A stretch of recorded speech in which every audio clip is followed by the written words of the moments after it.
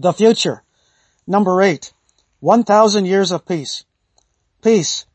Global peace. Perfect peace. Permanent peace. Personal peace.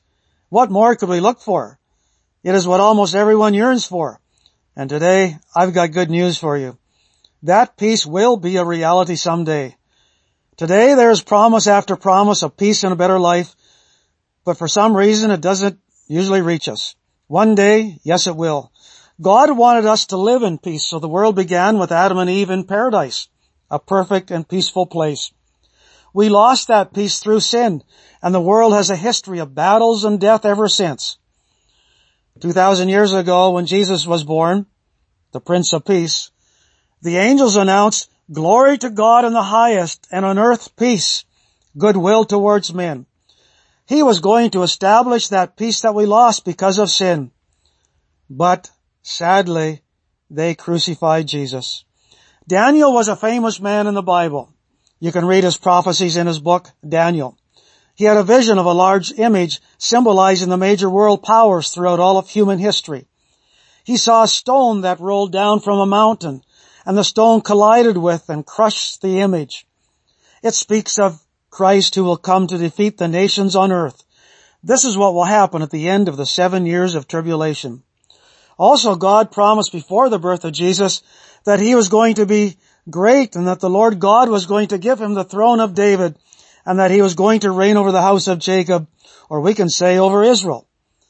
Daniel's prophecy and God's promise, both are going to be fulfilled. Now, we're going to leave behind the millenniums of broken hearts and tears and cruelty and death. We follow Jesus from the Battle of Armageddon.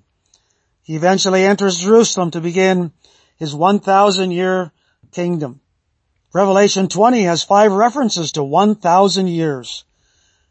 Satan will be chained and placed in a deep pit for 1,000 years. Christians and all those who are loyal to God from the time of Adam and Eve until the end of the tribulation are going to live and reign with Christ 1,000 years. So what will the 1,000 years be like for the Lord Jesus Christ? Zechariah 6 and verse 13 relates what happens after Jesus enters Jerusalem.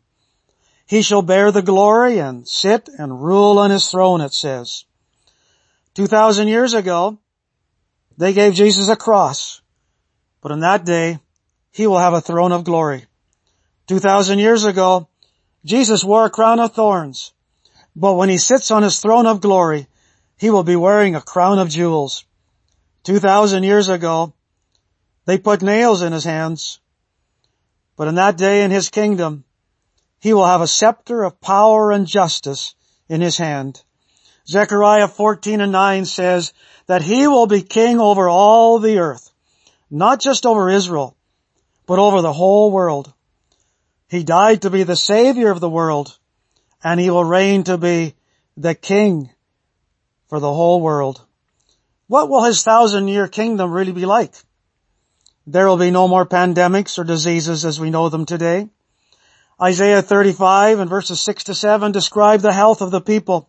The eyes of the blind will be open, and the ears of the deaf will hear, and the lame will leap like a deer, and the person who can't talk will sing.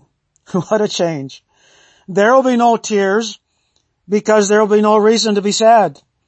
Everyone's health will be perfect. People might not even die. There will be a perfect peace between everyone. Nation, it says, will not rise up against other nations. There will not be war. Neither will they prepare for war anymore. That's in Isaiah chapter 2 and verse 4. And there's going to be a peace between the animals. And this is really cool. Isaiah 11 and 6 talks about the wolf that will be living with the lamb.